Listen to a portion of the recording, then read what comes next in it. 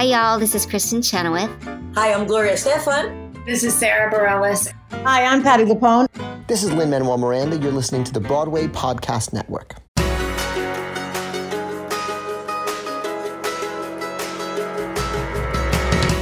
Hey everyone, welcome to a very special episode of the Theater Podcast. I am joined by my other podcast, Was It Chance, my co-host, Heather Vickery, because she and I just finished interviewing Ozzie Wind. Oh my God, Heather. That was incredible. Wow. Like blown away He in is person in the amazing. show and blown away from this conversation. Yes. So almost ethereal, like how he looks at magic as art and how life is experienced as art and alive and moving. And it was fantastic. Yeah.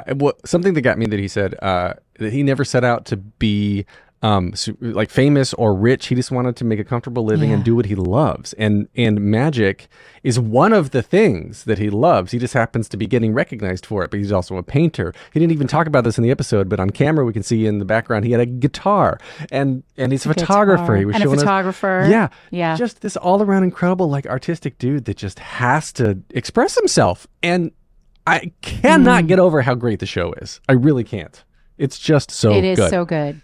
Well, no, I love that. And I love his dedication to the audience in particular when he said that the audience shapes the show and that it's not about protecting the secret from the audience. It's about protecting the audience from the secret so that they can keep that magic and that joy. Mm-hmm. I was like, yes. And I feel like in so many ways we do that throughout the world, throughout art. I think we do it with podcasting. Like if y'all knew what the messy back end looked like, it might not be so much fun to listen. I don't know, right? It's so cool to have that sort of commitment to the experience that someone's having of your work. Well, I don't know about your messy back end, but my messy back end is nice and clean. Okay. See. All right. Oh my gosh. Now theater podcast people, now you know what I have to deal with all the time. But hopefully you're also listening to Was It Chance, so you probably already know. That's right. So along those lines, find us on Threads, Instagram, and TikTok at both Theater_podcast and Was It Chance on all three platforms. Leave a rating, review wherever you're listening now. And now everybody, please enjoy this episode as much as we did with Ozzie Wind. This episode is brought to you by Visit Williamsburg. In Williamsburg, Virginia, there's never too much of a good thing. Whether you're a foodie, a golfer, a history buff, a shopaholic, an outdoor enthusiast, or a thrill seeker, you'll find what you came for here and more. So ask yourself, what is it you want? Discover Williamsburg and plan your trip at visitwilliamsburg.com. When you need mealtime inspiration, it's worth shopping Kroger, where you'll find over 30,000 mouth-watering choices that excite your inner foodie. And no matter what tasty choice you make, you'll enjoy our everyday low prices, plus extra ways to save, like digital coupons worth over $600 each week. You can also save up to $1 off per gallon at the pump with fuel points. More savings and more inspiring flavors make shopping Kroger worth it every time. Kroger, fresh for everyone. Fuel restrictions apply. Here you go. 1, 2, 3.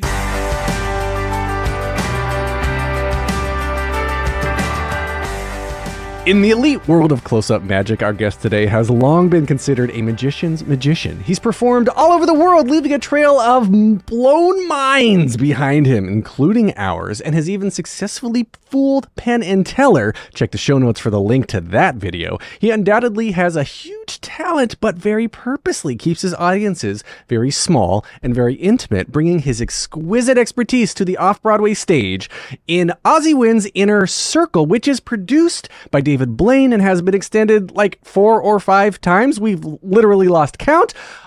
Holy cow, Ozzie Wind, welcome to the Theater Podcast welcome to a joint episode with the Theater Podcast and Was It Chance? Great. Thank you for having me. Hi. And real quick, just so we can set the tone for the rest here, in my questions, do you prefer the term magic or illusions?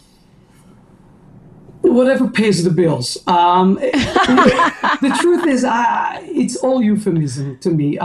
Magic is a beautiful word still has... So here's the thing. Illusion also tells you that what I do is not real, right? Because it's an illusion. It's a pretense of something I'm trying to do. Magic is the outcome. It's the effect. The bottom line say, okay, it was magic, meaning it lacks any explanation. So I like both words. I mean, illusion supplies an explanation and also tells you what it is, but magic also tells you that you don't need to seek explanation. It's magic. So I like both. I love that. That's brilliant. I need some form of that tattooed on me somewhere. Like, it's not like magic is the unexplainable. I will sleep on it before you go in English. I'll give it a second thought. So our standard sort of beginnings on the episode are just diving back into your heritage and where you grew up and what got. And normally, I'm interviewing Broadway performers of like what got you into theater and what got you performing. But I love your story, which you tell a little bit of in your show as well. But if you don't mind, can we get into sort of your beginnings? And I think you were born just outside of Tel Aviv, Israel, right? Yes.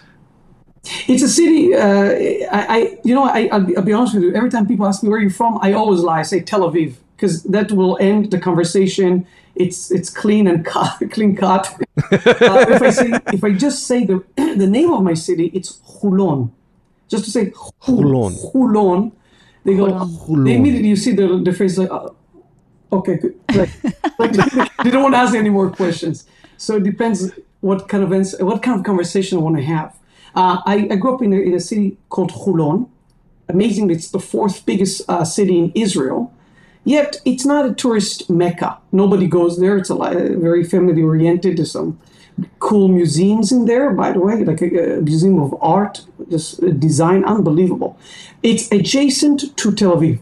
So I could literally walk. It will take me an hour and a half, but I could walk to Tel Aviv, which I did as a kid. I walked a lot.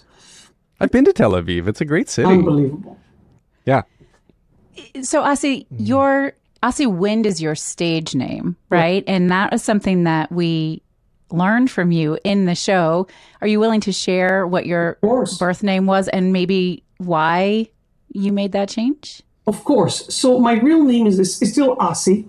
People think that's a made-up name. It happens to be quite a common name in Israel. Asi Betesh. And I pronounce it the way we say it, it's Betesh. In Hebrew, we say Asi Betesh. In the truth, at the beginning of the show, I say, I changed because it's too hard to pronounce. And then I confess that it's a lie. Because I changed my name because of what it revealed about me, right? Asi Betesh reveals I'm a Sephardic Jew. And it is true. I talk about it very briefly in the show. I don't go into detail, but I say, being a Sephardic Jew back then in Israel was considered low class. And the problem was I believed it as a kid. It really is, like, we're not going to go into a history lesson here, but, Israel there was a lot of aliyahs, a lot of immigration that came from Europe. The first Jewish people to build and set the foundations for the country came from Europe, right? And then, after the Holocaust, of course, lots of people fled and came to Israel. So Arab Jews, Sephardic Jews, came later when they realized we need to populate this country. And I think it was Moshe Sharet, one of the ministers of Israel, says, guys, we need quantity, but not at the price of quality. Something to that degree. Like, that's how he treated it. Ouch. So Middle Eastern music was not played on the radio. Everything that was cultural to people like me was really suppressed, and they tried to convert us to what's the word I'm looking for? To make us basically Islam? Like them, to make us more European, right? And some of the people, maybe of my generation, thought that's a good idea. And I'll tell you a quick story if you don't mind. So my parents listened to Arabic music, right? I was so ashamed of it. If friends came over and heard it, I would be like really ashamed. I would be embarrassed.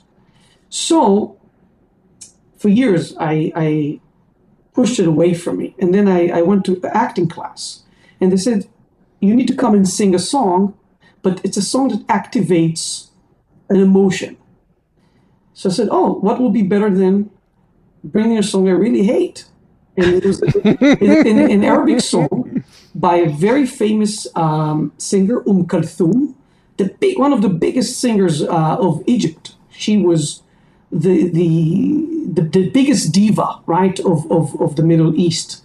Like, impossible to get a ticket. She was more powerful than the president of Egypt, right?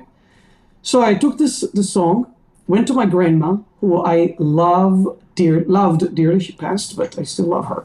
And I said, Grandma, teach me the words. I want to understand how to pronounce those words in Arabic.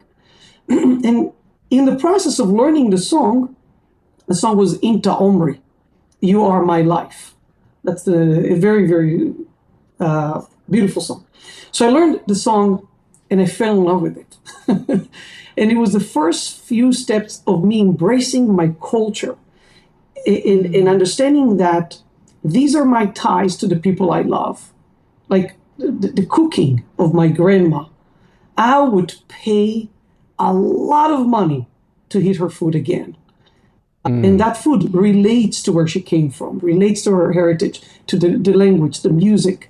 And it's amazing that it took me so long to say, I'm proud to be who I am. And my name is a residue of that. So, well, I guess leaning into being yourself and expressing yourself, finding a love for magic probably did not help your reputation so much. Like, what was that journey to feel first say, oh, I like that, I want to learn more, and then B, I want to do it and I'm good at it. Well, so I feel like it's two different paths. So yeah, magic.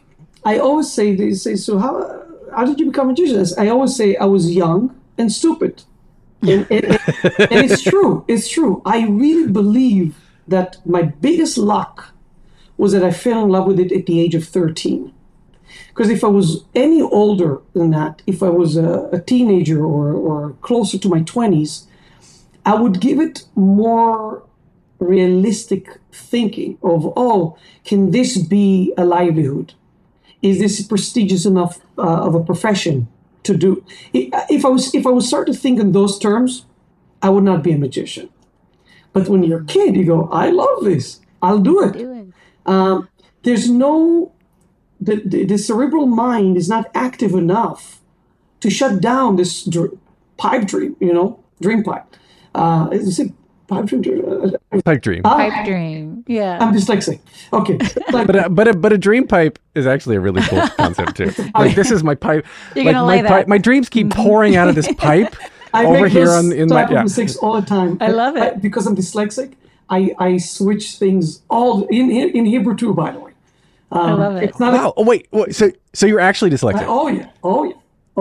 Does that help or hinder the card tricks? Like, because you're dealing with numbers and stuff. I guess it doesn't matter. Yes and no, because I think because magic is very muscle memory, it's easier. But data, reading, I could not read until second grade. It was really tough for me to read. Learning a new language, the fact that I'm talking to you in English right now is a miracle. Yeah. It was not my biggest fear of moving to the States was that I can't speak English. I can't express myself in a new language. So, how old were you when you moved to the U.S.? 21. What was the catalyst, though, at that young age to make the move? So, so I always said, one day I'm going to move, right? From a young age. One day I'm a magician. I'm a young, and one day I'm going to move to America and I will perform in America. And that was the dream. I spoke really bad English. And my friend, Shimshi, who now lives in Florida, moved to America about a year, maybe a year and a half before I did. His English, surprisingly, was really good. He nailed the accent and everything. He's just immersed in America like so quickly. But he said to me, you should move here. And I said, nah, I'm afraid. And he kept sending me tapes. And the funny thing is, one of the tapes he sent me was a video of a new magician who's now really big in America. He said, that's the most popular magician in America. And he sends me the tape. And who's that magician? David Blaine. David Blaine. Of course. And I'm like, really? I'm watching David Blaine as a kid back in Israel. And that's one of the baits to get me here. Then when I move here, which is funny, I walk my dog one day, and David Blaine walks towards me with one of my best friends, Doug McKenzie. And he says to David, oh, that's the guy I told you about, Asi. You should meet him. You'll get along. Wow. So I love that circle, right? I mean, from a tape that was sent to me when I was a kid to meeting the guy. And that day, by the way, we ended up playing backgammon until 6 a.m. in the morning. So we hit it off as friends first off, more than colleagues, more than magic. And it's just kind of an interesting circle. So David became almost a superstar at the age of 19, right? Yeah, he was really young. So how old was I? 12, 13. Exactly. Okay. So wow. So the difference is especially in those ages, now we caught up. Now we're the same age. But back then we were not. That's what happens after 40, right? Yeah, after 40. Right, yeah, we're all saying this point. Nobody celebrate their birthdays. It's over. But how does one magician walk up to another and they're like, hey, I think I'm as good as you. Can we hang out? Or you're like, hey, what's that behind your ear? Whoop! They're like, no, we're friends. So how does that relationship start? Because I'm sure, and you probably have this yourself now, people aspiring, whatever you are in that profession, right? People who want to be like you or have been inspired by you, the metaphorical you and the literal you, Ozzy, come up and say like, I want to be part of your world. I want to be who you are. Like, let's be friends. Like, how did that work? So it's a very good question. Adam Gopnik, who wrote a piece on magic for the New Yorker, he spent years. He came to our shows like night after night and socialized with us. Like we used to do a show called Monday Night Magic, and after the show, we always went to dinner. And it's a bunch of magicians sitting after the show and jamming. And he noticed something that as an outsider that was mind-blowing to him. He says, of all the professions, writers, actors, musicians, the strongest brotherhood I've ever seen between artists is magicians. I was in Bangkok. I went to do a show. I'm all alone. And I want to spend a few days in Thailand. And I'm alone. So on Facebook, I write, hey, I'm here in this hotel. If there are any magicians who want to hang out, let me know. Within That's so cool. 1 hour, 20 magicians showed up at the lobby of the hotel. What? And I said to them, here's the deal. You take me to the best restaurant, like a real local restaurant. I want to eat real Thai food. And we'll talk magic all night. And I bet you, if you saw us from the side, you say, these are friends, they've been friends forever. Because this esoteric art is an immediate bond. We talk about something we're so passionate about. And if you think about it, it's a secret passion, meaning I can't discuss methods with you right now. I can't tell you, how clever is this idea? How clever is this little ruse or ploy? I can't. But I can do it with my nerdy friends. And we can geek over a move, like with cards, like for an hour. And that's something I can only do with magicians. So there's something exclusive that an experience or interaction that I can only have with my fellow magicians. So it's a strong brotherhood. We're going to take a short break. Stay tuned for more of the episode.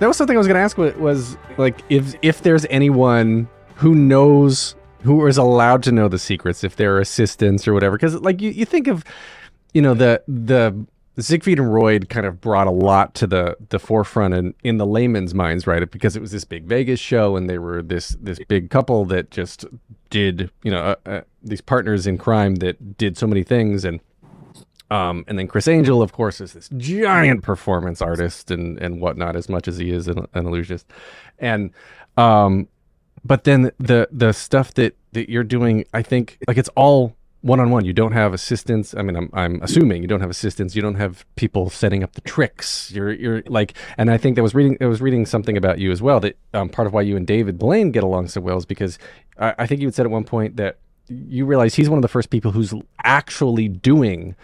It's not a trick. He's actually doing the magic. Right? He's actually doing the illusion. And so, like, you being very similar, you guys bonded over that. Yeah. So simplicity and kind of like. So here's the deal. Before Blaine, it was the big spectacles. It was the David Copperfield. It was the world's greatest illusions shows with the big boxes and all that. And by the way, I loved it as a kid. I watched Copperfield on a loop. You could play a song by, because you use a lot of Phil Collins songs and Peter Gabriel. You'd play a song and tell you what trick he did to that song. No, but I really knew it. And Copperfield was funny, engaging. The first magician to dress cool. He rocked the tuxedo. His choice of music was, he really did so much, and I loved it, right? And I still have an amazing appreciation for Copperfield and what he did for magic. I think he is a big and very important force in magic.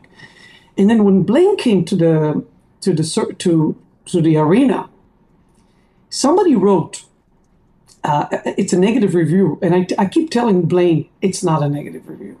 He wrote that all the tricks that Blaine used in his special could be bought for $50. You can buy all the apparatus, all the props that he used for $50, probably in CVS or something, or maybe a magic shop, whatever. $50. And I think this is a testament to how brilliant Blaine is, right? He made an incredible show with nothing. Yeah. Nothing. Yeah. Because he realized that the strength of magic is two things. It's the connection with the audience, and it's about what magic does to them. And people, as much as they love seeing the magic, they loved seeing how people are moved or reacting to the magic. Revolutionary. Back then, before Blaine, the camera was fixed on the performer and the boxes and the magic. Now the camera shows you a little bit of that, but mostly the people. That's revolutionary. That's the first thing that Blaine understood, and it made a huge shift in, by the way, how I thought about magic. To me, when I first saw Blaine, I was like, I'm not getting it. Because it's against the grain. It's against everything I've been taught. And Blaine understood, he kind of had this eureka moment of understanding, hold on, poor, rich, educated, not educated. At the end of the day, you show them a trick, they all go, what the fuck? And they freak out. So magic kind of levels them in such a beautiful way, and it pulls that sincere, human reaction to something that is amazing to them. It strips all those masks, and it's beautiful. It's unbelievable to me. And so, yes, Blaine really, really influenced me in that regard of the simplicity, right? You don't need big productions. It's not about the confetti and the fire and the pyros. That's cool, sure, do it. But if you take all of this out, what's left at the end of the show, I think, in my show at least, the stars of the show are my audience. They are the stars. Yeah, I wanted to get into that next, because the format of your show, it like, you're sitting at the head of what I would equate to be like a round poker table. Yeah. Like, there's felt on the top, right? Yeah. And the audience is literally seance table. Yeah. It's a seance table. Yeah, it's a little bit bigger. I guess a seance table. Better. Yeah. I just watched Haunted Mansion twice last week. It's on my mind. So you're at the seance table with the audience members who are literally shoulder to shoulder with you. There is nowhere to hide. There's nowhere to do, like whatever. I don't even know what to call it. It's not misdirection. It's not tricks. It's legit is magic. Let's call it magic. It's legit magic. All right. I don't know whose soul you sold yourself to, or who you sold your soul to, but we'll get to that later. But it's insane because I love this ties into the Penn and Teller bit a little bit too, because I think I equate a little bit to what they do. And they're like, Lear, we're going to explain how we're doing it. We're going to explain exactly how this trick works. And then you do the trick and you explain it. But within the trick, there's like 3 layers deep of more tricks that all of a sudden that nobody is expecting. And still, like in the explanation of the trick. Yeah. Anyway, I'm going to stop there because I wonder too, Penn and Teller is, they brought the comedy to it for me, and I think there's a lot of that when we watched your show, Heather and I, that we were like, this is so funny. It's not only a great storytelling, but it's comedic and it's good magic, right? And super intimate. Yeah, very intimate, right? So the Penn and Teller part of it, where did that did that influence you at all? You're tapping on 3 things that each of them are... I got so much to ask. I love this. Slow down, Alan. Let us talk. I want to respond to all 3 things. The first thing you said is that I'm shoulder to shoulder with people in my show. And you're right. I'll tell you a secret, a showbiz secret. If I do a show and I invite somebody on stage and that person I don't have a chemistry with them, it's not working, right? You know what I do? I say, thank you so much for coming. Go back to your seat. We need another person. And I swap them. I do it in a very, elegant and humane way. I spend humane. Yeah, we don't kill them. I don't poison them. I don't slap them. No. But the truth is, I will not prolong this encounter if they're not good, right? If they're just not the type to participate, So I say, you know what? We had fun for the minute and a half. Thank you so much for coming. How about you? Right? People do it all the time. By the way, it's true. If just doesn't work, you go with somebody. And by the way, in my show, that's all I do. I'm trying to find the right people that I know will work with me. Right? In my show, I don't have that privilege. I'm basically surrounded by 13 people of the inner circle, which is the table. That's the it. seance table. I need to get along with these people, no matter what. If the person is the guy who's just not wants to touch everything and or things like he needs to say something every minute and be funny as well.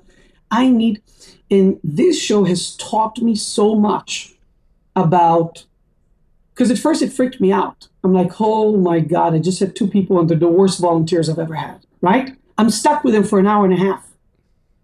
And then I start to realize that's the beauty of it. It's like you walk into a train, and it's a 3-hour ride, who knows, and you're sitting next to a guy. That's the guy I need to deal with, all right? You can ignore him, can have a conversation, make the best out of it, right? And that's what this show taught me. I started to realize that they really shape the show, and I should be okay with that. I should really be okay with what they shaped the show to be. So that's one. The second thing you said was about secrets. It's about, Penn and Teller revealing, right? And in my fullest clip, I reveal trick in the show. And here's a very, very important thing. I don't know who's the one who said that, but it's a beautiful quote. It said, the magician's job is not to guard the secrets from the audience. The magician's job is to guard the audience from the secrets. It's a big difference, right? Because here's the deal. I'm dying to tell you how clever I am. And how clever my methods are. And how skillful I am with my hands. And I need to hide all of that. If you came to me after the show and said, oh, you're really quick with your fingers. I'm like, no, it's an insult. I never touched the cards. Things happen on their own, right? I'm not even doing sleight of hand. I'm not touching anything. So for me, I want to share the secrets with you, but it's just going to spoil the fun. It's really similar to revealing the end of a movie. Tell you, at the end, this guy dies and he marries her and she betrays him, right? And then the whole movie is gone.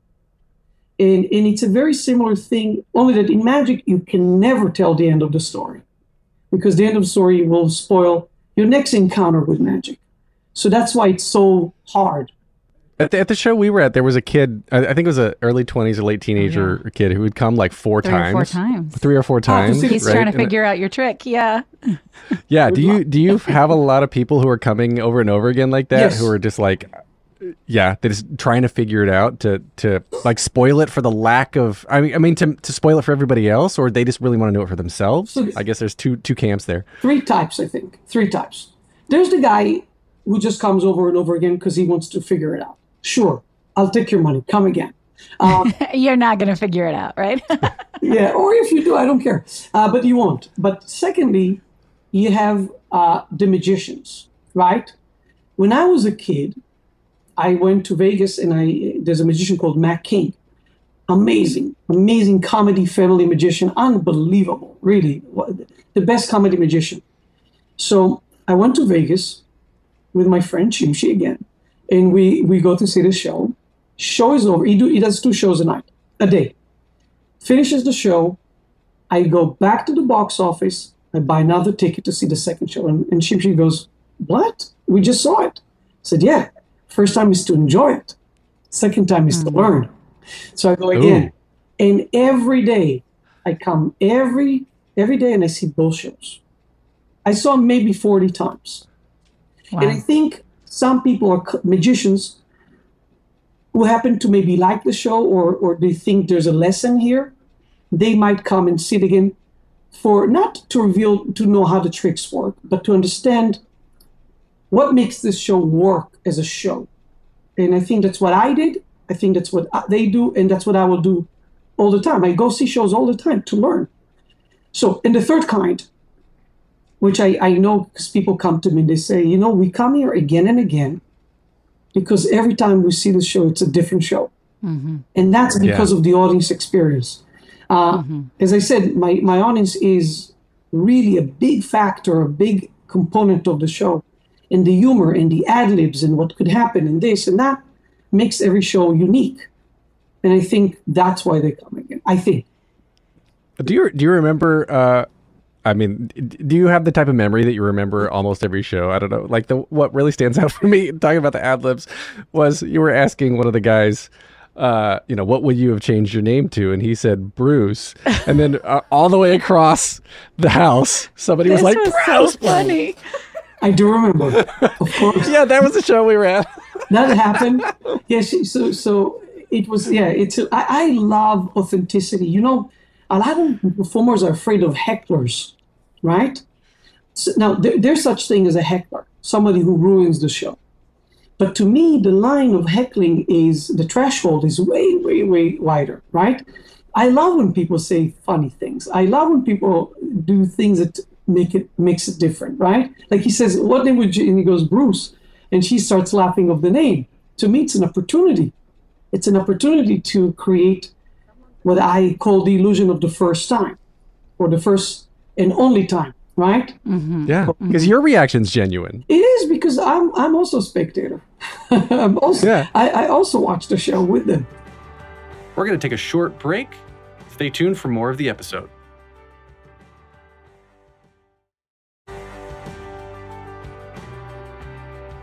So, Asi, in your show, and I'm so curious what led you to making this choice. Instead of just a deck of cards, you use a deck of cards where each of us as audience members write our name on the cards, which of course adds a whole nother layer of, well, we didn't do 2 of them. We only did 1. So he doesn't have 2 deck, that whole... It's a unique card. It's not a trick so deck, unique.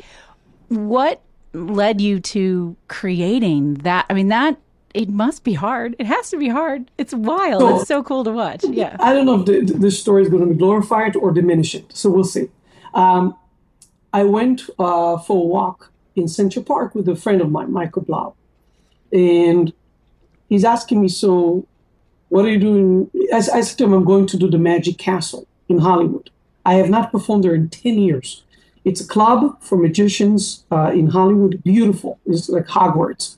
And there's rooms, close-up room, parlor, stage, and people come. And there's 4 bars. a piano that plays on its own, a restaurant. It's unbelievable. It's an unbelievable club. So, and you can go and see shows. And I performed there in my early 20s. And then for 10 years, I couldn't do it because of shows and whatnot. And then I said, that's it. I'm going to go do it.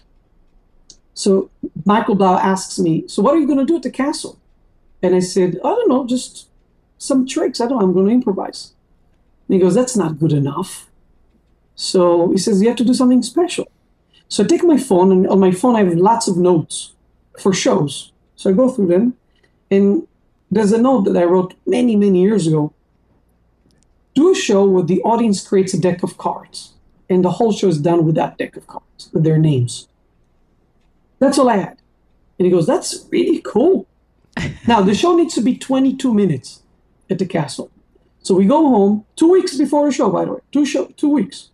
We put together, we make hybrids of tricks that I really know well, but I convert them to this language of a deck of cards that's made of people's names. And I think it's a cool idea, right? I go to the castle and I'm performing, and slowly there's a buzz. Everybody wants to see this show, and it's only 30 people in the room. There's a line of 3.5 hours, people waiting to see this show. Wow. We hit a full capacity. It's a record at the castle. 7 p.m., no one can even get in. And I go, holy shit. I mean, this idea is better than I thought. It was really almost by luck. I did this idea, and it took kind of a life of its own, right? And it taught me that there's more to it. So I started expanding it. I did 40-minute version, and then all the way to an hour and a half. So it was a long journey, but the seed was at the castle just before the pandemic, 2019.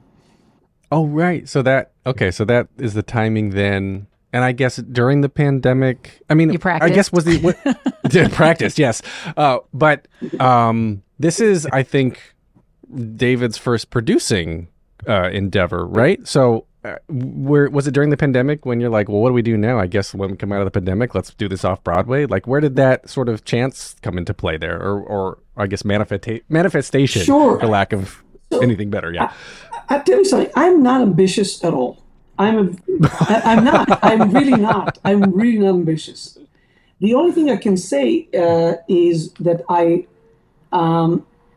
have an appetite to do things all the time. I can't stay still. I'm closing the curtain because this is better. I paint. I take photos. I need to do something, right? I have many hobbies, and I hate the word hobbies because I take them so seriously. Even coffee, I'm a barista. Me too. I'm a barista at home. I have a machine, and I grind, and I measure, and I time it, and I like to do things thoroughly. I'm very detail oriented. So I never really had an ambition to become famous or rich or. Sure, I want to make a living and live a comfortable life. Sure. I want to perform. Sure. So I tell you the story. It's a very interesting story. Winston Simone is my agent. His father, oddly enough, also named Winston Simone. Talking about names, his father really took serious thinking about what to name his son. So Winston Simone Sr. Was Ricky Jay's manager for 30 years. Ricky Jay is one of the greatest magicians of all time. And Winston Simone Sr. was representing him and managing him for 40 years maybe. Anyway, Winston Simone, I paint, and I painted Ricky Jay, and he wants to buy a print for me during the pandemic of Ricky Jay to give it to his father.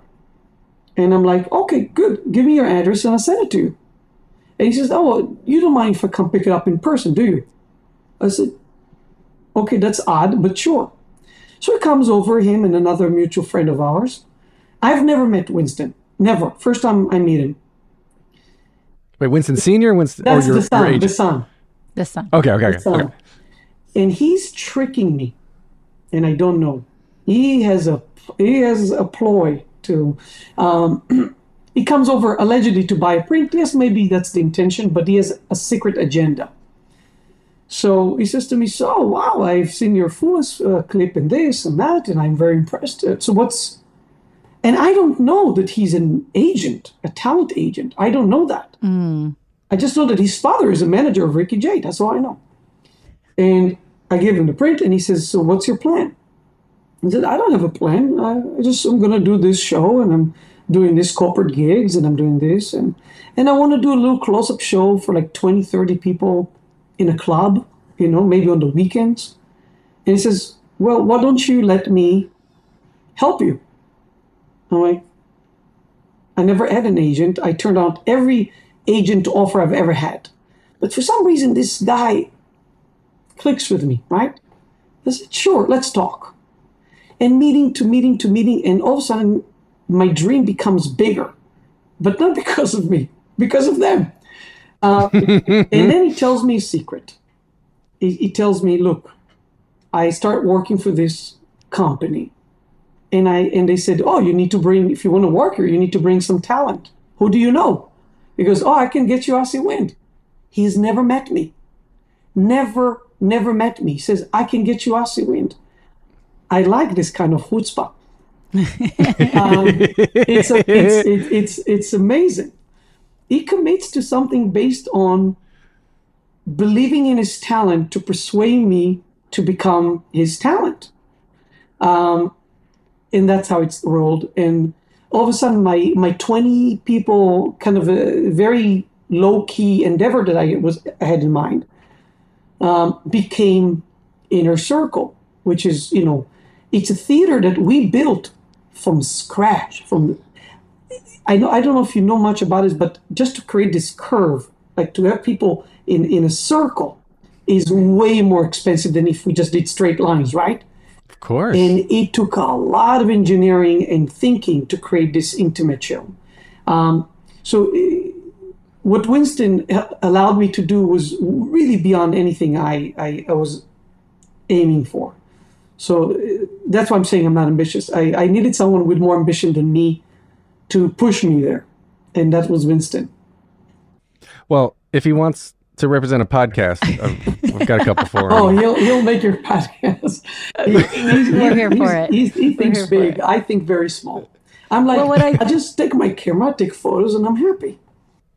What I think is so fascinating about that is you're just so passionate about it. And you're like, oh, yeah, cool. You want to give me a venue to do this work or try this new thing or build this new thing. Yeah, like you're just going to go all the way in. But it's not about anything other than, at least it appears to not be about anything other than your desire to pursue this passion that is magic. Correct. Absolutely. Or whatever you're passionate about. You're right. Look, the thing is, I cannot half-ass anything. When I do something, I like to do it right. I'm very, by the way, I drive my team nuts on everything, on everything. Like, I studied graphic design and art, and the poster, so much back and forth. I'm sure they're going to go, leave us alone. We just want to do it this way, and it's over. And I'm, well, the spacing is wrong, and this, I'm really, I'm never happy with anything. So to me, sure, we're doing it. Let's do it right. And to me, that's it's a curse because it comes at the expense of many sleepless nights in aggravation and frustration because I want to be great. And I tell you something that's very, it's something I don't share much, but for example, some nights, there's a couple of spectators in the show that really are not good. Like they're annoying, or they're not good sports. They're not fun. And by the way, we did a ratio. They're a very small percentage of shows like that. It's like 1%. And what really annoys me about that, it's not them. It's the fact that they're ruining it for the other people. Yeah. The people that paid money, traveled, made an effort to come see the show, and I want to give them the best possible show, and those two people in the audience are compromising this experience, and that drives me nuts. Now, I know I'm exaggerating, but that's the level of detail. Like yesterday, my brother's fiance, I said to her, there was somebody came to review my show, and he looked like he was miserable. Like his face was like he's tortured. He does not want to be here. And I did not know as a reporter. I did not know that. And I'm like, why did he even buy a ticket to see this show? And she asked me, my brother's fiance, she asked me, hold on, you telling me that from 100 people, you spotted one face that looked like he's not having fun, and that bothered you? You even saw him? I said, yes, I see every face. And I care about every one of them. And it's too much, because it's like, relax. Yeah. And by the way, he wrote a great review. There you go. He was just focused. He was just playing the part of a critic. But he could not be grateful enough. He wrote an amazing piece, which I never read. I just know it's an amazing piece because everybody tells me. I have a rule: I never read anything about me or watch. Smart. Yeah. So you won't listen back to this podcast after we release it? No. But why should I? I hear every word right now. I experienced it. I think it's not going to get more. I'm not going to experience this more if I watch it again. So. That's true. That's very fair. I don't know. I've had a lot of people who say, gosh, listening to myself, I go, oh, I really do know what I'm doing, or it's so nice to hear me from somebody else's perspective. But I understand lots of people don't listen back to themselves. But you know what, Heather, that's interesting because what he was saying earlier about, not ambitious, just wants to live comfortably, right? Yeah. Doesn't want to be super famous or super rich, just wants to live comfortably. And I feel like, I wonder if that's the difference there. The people who do listen back to themselves are the ones who do want to be famous. And they do want to be mega rich. Yeah. And then Ossie's just over here like, I just love what I'm doing and I want to keep doing it. Yeah. So here's the thing. When you work on a video, so I edit my own videos, and it's torturous because I have to see myself. I know that feeling. Hate seeing myself on video. So it's interesting because on the one hand, you do need to hear it again, and you need to critique yourself. But there's some things that watching it again ruins that experience, right? A lot of times I see people like on the street doing this. Like everywhere they go, they're like shooting in this, and I take photos too. Watching through their camera, their phone. But yeah. I feel like they see the life through the amount of megapixels that they have on the screen. There's way more megapixels here. This is the highest definition you'll ever see. But you're compromising it for a lower definition. You're seeing less pixels of life on this device. Yeah, and you don't experience it, I think, you're not truly present. And I do that too, like, especially with my videotaping my kids' right? things or whatever. Yeah, exactly. Is like, I'll frame up my video on my phone and try to hold it there while not looking at it. And then I'll go back and check it every now and then. But I love to watch what I'm recording through my own eyes, not looking at the screen, recording it for that exact reason. Yeah. It's a constant struggle to want to capture the moment for later, but also to be in the moment. Right? And the second thing I'll say to that, and again, I'm guilty of it because I do photography and I love video. I do. But I feel like the moment you turn the camera on, you become a different person. Because, the kind of conversation you're going to have with yourself, but when there's nobody around, it's probably the most sincere, the least filtered and as close as you can get to reality, right? By yourself. Mm-hmm. Second is with a dear friend, someone you really trust, right? But the moment you turn this on, you basically turn the entire world to listen onto this conversation.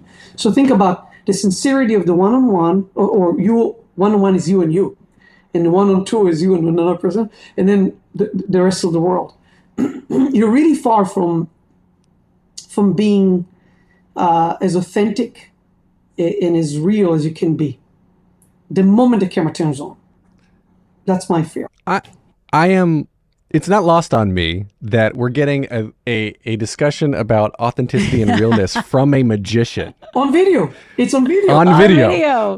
But that speaks to who you are as a performer and how you perform. Yeah. And because again, we go back to the fact that legitimately, and I stopped describing it, and I want to continue. But your set is like around a seance table with, I think, maximum 3 rows, and you said it's 100 people total. I think it's five rows. Yeah.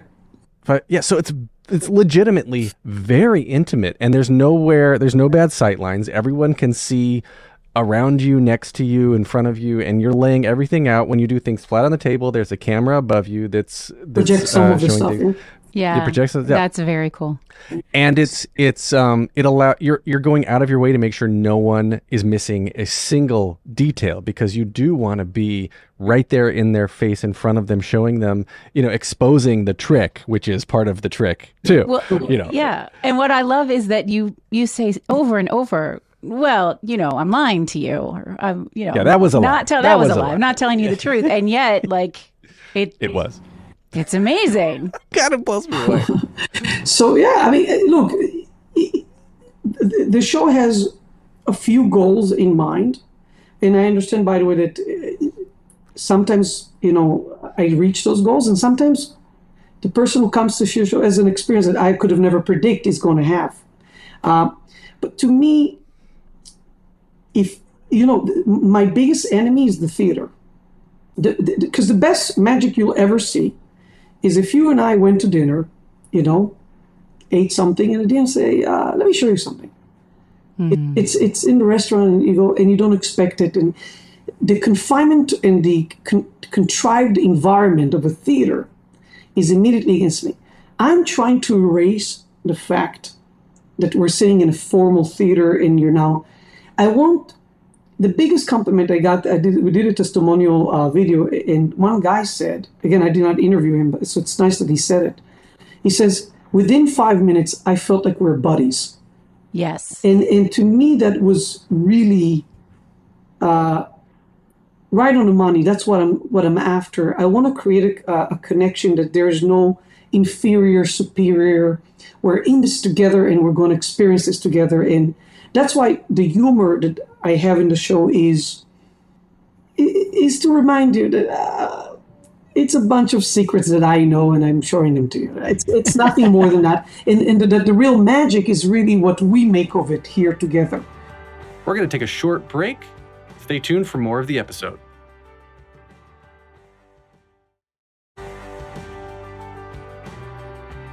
I grew up on I don't name anybody, but some magicians were very dignified, and the posy and all the flourishy moves, and blah, and to me that's so pretentious, and so all these moves, it's like who they're conjuring. Who are you fooling? Or with the wand, To me, that's so pretentious and so stupid. So I'm not on real, but there's the magicians who say, I'm going to ask you a couple of questions, and because of those questions, I will know what you're thinking. And I do it in the show, but it's a parody because the questions they ask are so stupid. Oh, yeah. I know we have told that story. Alan and I probably 5 times have told the story about that bit in your show. Yes. Thank you. You know what it is? It's a parody on magicians that I saw as a kid that did it for real. Mm-hmm. They go, and say, I'm going to ask you a few questions, and based on your answers, I will know anything I need to know. Yeah, right, okay. What is your favorite book? Oh, great.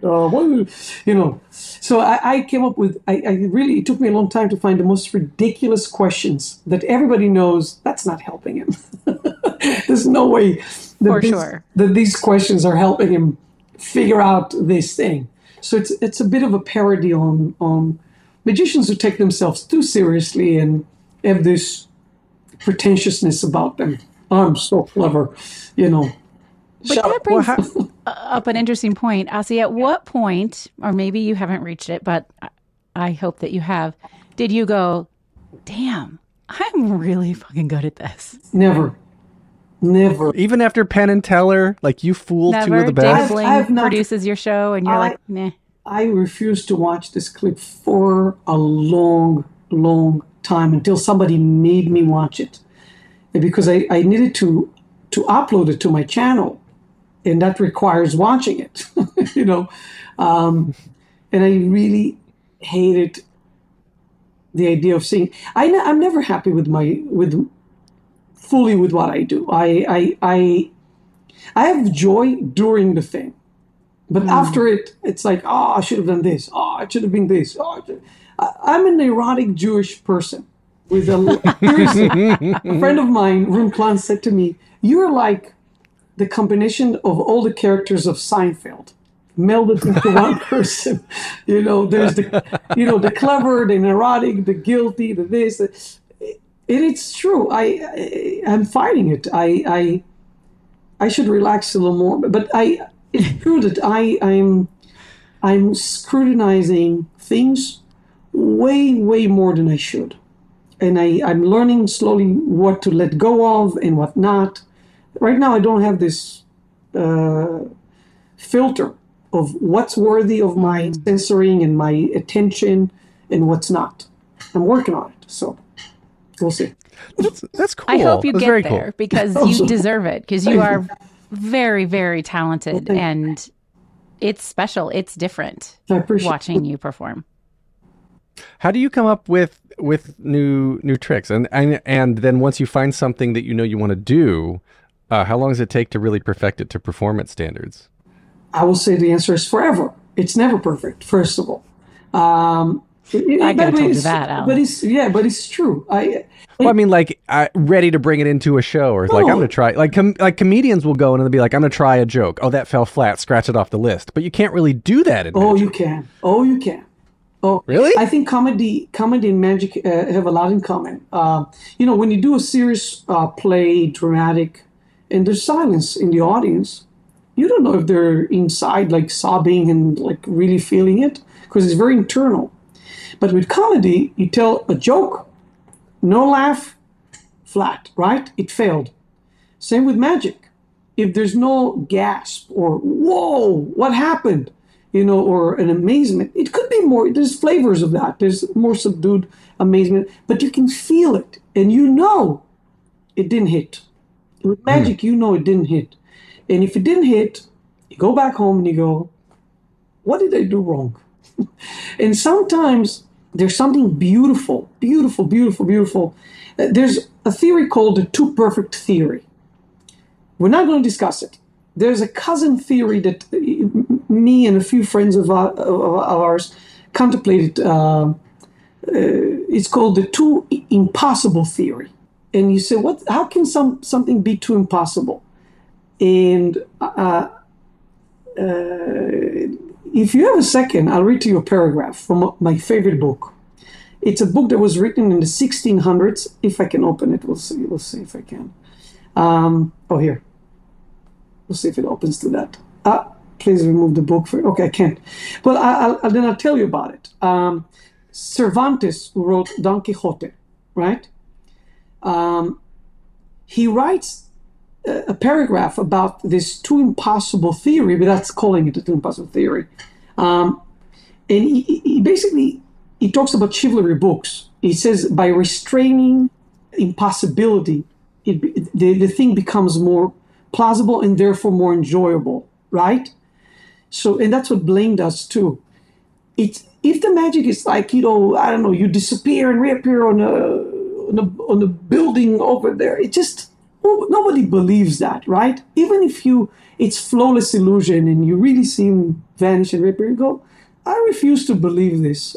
Yeah, sure, I don't know how you can't suspend disbelief. Yeah. You say, I'm not going with you on this ride, But on the other hand, when something seems, maybe it's possible, but it's, you have this back and forth.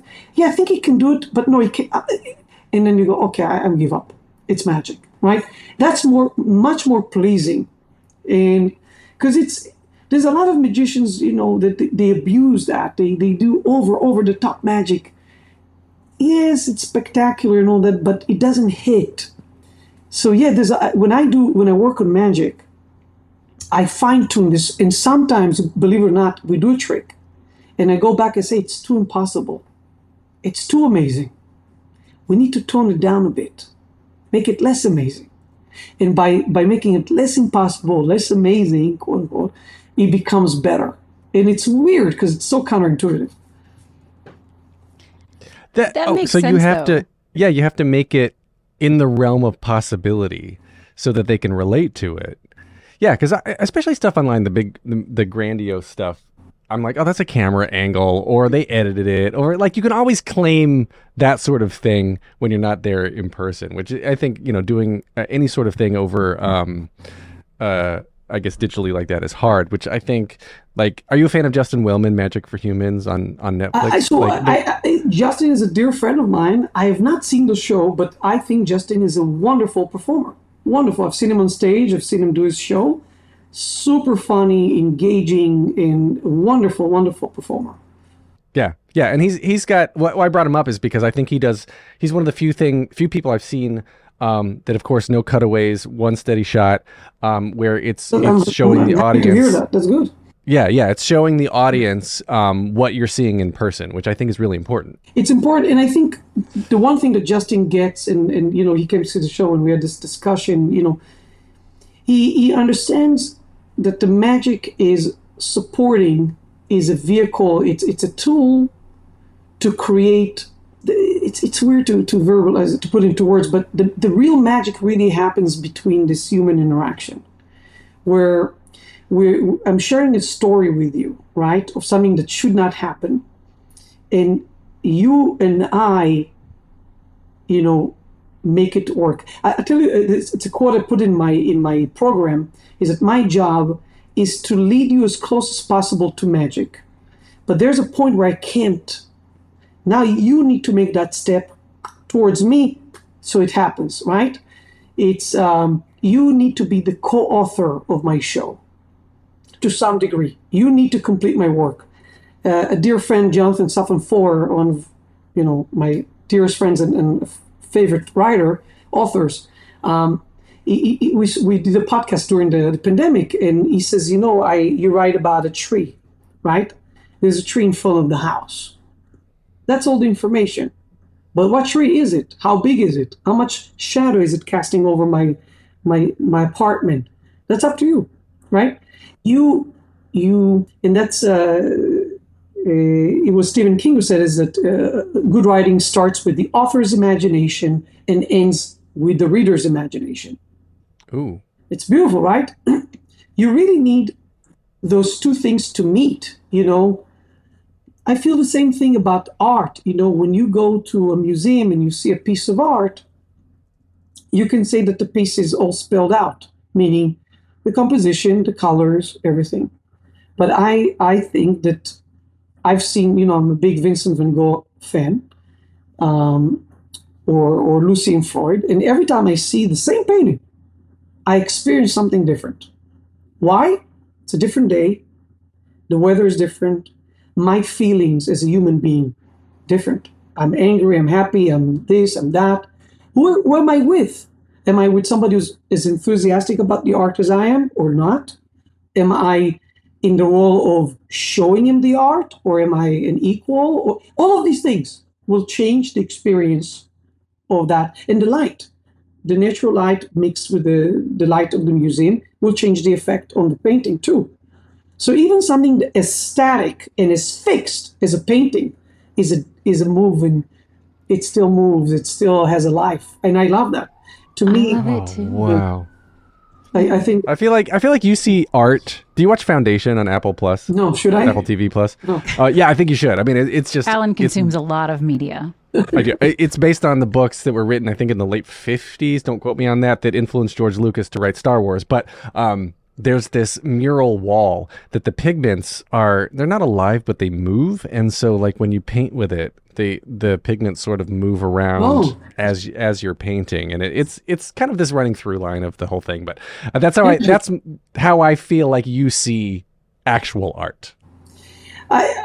So I don't know if I see it. I'm influenced by art, and because of my appetite of painting and taking photos and performing and all that, I always try to see the thread. What's in common to those things, right? And sometimes somebody just asked me, he said to me, a show is unique because every show is different because of how it unfolds every night. But a painting, that's it. You finish it, it's fixed. And I'm like, no, it's not. It's not. It's the same. But that's perspective, right? It's your perspective in that moment because of all the things you said, the way your morning went before you showed up to look at it, the way you're feeling, who you're with, the light, all of that.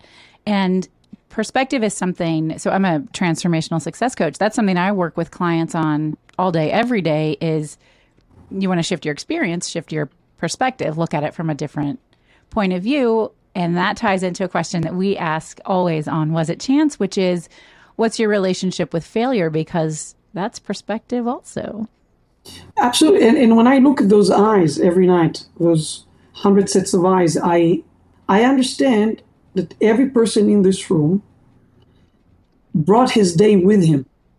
Mm-hmm. He's sitting in the audience, but he's the product of his life, of course, and the day and the day he lived that day. Maybe that day he got fired.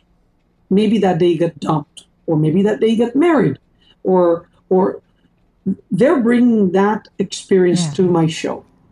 And they're seeing the show with those feelings and with those emotions. So as I'm aging, I'm becoming more and more sensitive and empathetic to my audience and how careful you need to be. Even though the humor is very buddy and it's fun and it's not, there's a bit of chutzpah in my show for sure, but I strategically really respect my audience and their sensitivity to anything, right? So my goal is that they walk away feeling great, really, really great. Well, we certainly did. Oh, yeah. I'm still feeling great. It's all coming back to me in this conversation, too. Let's do it again. I'm going to come back. I want to talk about that part, and then this part, and then that part. So, Asi, what is your relationship with failure? Daily basis. Yeah. Failure. Wow. Failure is a big part of I fail all the time. But again, as you spoke about perspectives of failure, failure used to mean something else to me in my 20s than it does to me in my 40s. Failure sucks. You're human, and it's going to hurt. But the way I harvest the failure today is very different in what I learned from it. And I'm not good at it. I'm not going to say I'm good at it. I'm just trying to really learn from it. And a lot of things that would render as a failure in my 20s, now they render as life. It's the DNA of life. It's the... I hope, I'm probably not doing it as well as I want to do it, but I'm trying to not even call it a failure. Yeah. Because it's very easy to label things success, failure, but the binary nature of this is misleading, I think. Because I agree. Because what's a 10 show and what's there's a million shades between the perfect show and everything beneath it, right? So does that mean it failed? I don't know. So as I told you before, that I'm starting to learn, because I'm fixed with the audience I have, it's the audience I have, I can't send them back to their seats because that's it. So I'm starting to embrace the fact that every show is unique because of this arrangement of the people who came to that show, and they're going to create a show that's unique. I can like it, I cannot like it, it doesn't matter. That's the show. It's a special moment. So I think when I make mistakes, I'm very quick to say, okay, how do I prevent it next time? What do I learn from this? and what is this failure has taught me. So I think I'm good at that. I'm not so good at accepting imperfections. The pursuit of perfectionism is just impossible. Mm-hmm. That's interesting to designate the difference. Yeah, there is a difference. Imperfection and quote unquote failure. Yes, I agree. All right, so 3 standard closing questions that I ask everyone to wrap up my theater podcast episodes. Just these are simple questions. I put in air quotes. The very first one is simply, what motivates you? I'm going to answer this the quickest I can. I've thought about it for a long time, but the theme I see that every time I see a person who does a mundane thing, something very simple, but he does it with the most love and care and attention to detail, it's a turn on. It's like, wow, that's it, right? Doing something simple, mundane, but doing it as if that's the most important thing in the world keeps me going. I'm moved, I'm inspired by that. That's why when I see a great performance and I go home, I need to go work too. I need to go do my thing now. Or even, I don't care if it's somebody who makes art with I don't know, matches, but he treats it like it's the most important thing on the planet. He's my hero. Yeah. Oh, that's beautiful. Okay. What advice would you give to your younger self and younger people listening now starting out down a similar path? Relax. Relax. That's great advice. Take a breath. It's okay. It's okay. Enjoy the journey. I don't think I don't have something better than that cliche. It's literally find that balance of, and it's the hardest thing, of pursuit of perfection and enjoying the journey. It's if you make a hybrid of the two, you're the winner. If you can aim for the perfection, which you'll never achieve, but at the same time, enjoy the journey, accept it as a journey, accept the steps, accept the fact that it's. By the way, I tell you a quote that sticks with me forever. I went to a School of Visual Arts, and my graphic design professor, I'm blanking on his name, said, "Don't strive to be a good artist. Strive to be a better artist." Because good as an end. Now I'm good. Better, it means I'm only better than yesterday. It's ongoing and it's forever.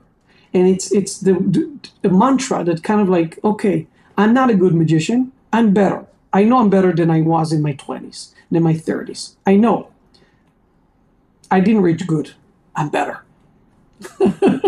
So to me, the quote, it's a good again, to quote Andre DeShields in his Tony acceptance speech, the top of one mountain is the bottom of the next. Yeah. You got to just be better. Yeah. I can remember my oldest daughter when she was running track in middle school, and she was terrible. She was always the last one.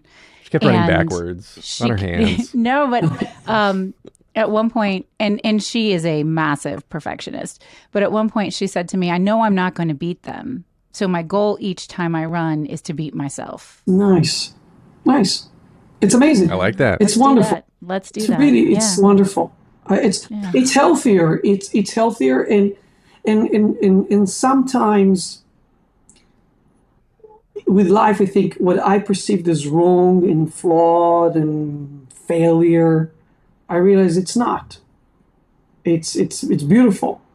You know, the scratches of my film camera are beautiful. They're like there's imperfection that I'm starting to love, and the show of age, and you know, the photos I like to take is the people that their face tells a story, not the you know, completely smooth and, you know, photoshopped face. You know, to me, the imperfections are becoming, or the flaws, they're not flaws anymore. They're candid photos are my favorite, like capturing them in a moment. All right, so last question then, and you can interpret this to be a for magic, for TV, for film, for theater, whatever you want. If you could only see one show for the rest of your life, you can see it as many times as you want. What would you see? A live show? Well, interpret it as you will. It could be a movie. David Copperfield's first show, if you could travel in time. I don't mean to lead the witness. Okay. Yeah, Interpret it however you want. So the best magic experience I've ever had, and as I told you, that's what I'm trying to create in my show. There's a magician who's now 80-something years old, Juan Tamariz, who, in my opinion, is the greatest living magician. And when I was a kid, I spoke about him in the show. He influenced me a lot. The guy is magic. And it was after dinner, 20 or so people around, and he took a little pad and a deck of cards and did a show for us. I would watch this again and again for the rest of my life because it's the most magical thing I've ever seen. That's so cool. It speaks to you. That's brilliant. That's what we wanted. So everybody, listeners, please go to AsiWind.com. That's ASIWIND. Tickets are now on sale through January 7th, 2024. And fingers crossed it will keep on getting extended. I don't know if you've got any plans after January 7th. But I don't think it will, but we'll see. I don't think it will. We'll see. Y'all want to go see this show.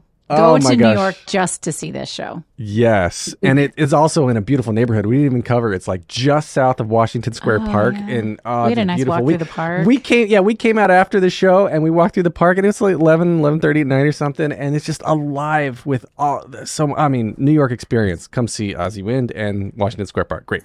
Where else can we find you on social media? Do you do the social game? I do. I am on Instagram, Ozzy Wind, ASIWIND on Instagram.